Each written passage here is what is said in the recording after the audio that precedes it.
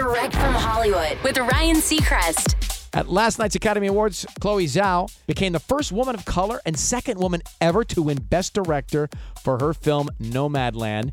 She's been praised throughout her career for her ability to tell stories about people from a very different point of view, with different walks of life, these people, and do it with equal grace and honesty. And her emotional acceptance speech was proof there. Chloe revealed a life lesson she learned as a child, which resonates in her film, saying, "It taught me people at birth are inherently good, even though it might sometimes seem like the opposite is true.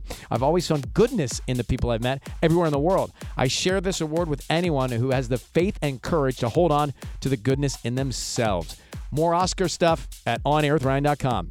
That's Direct from Hollywood.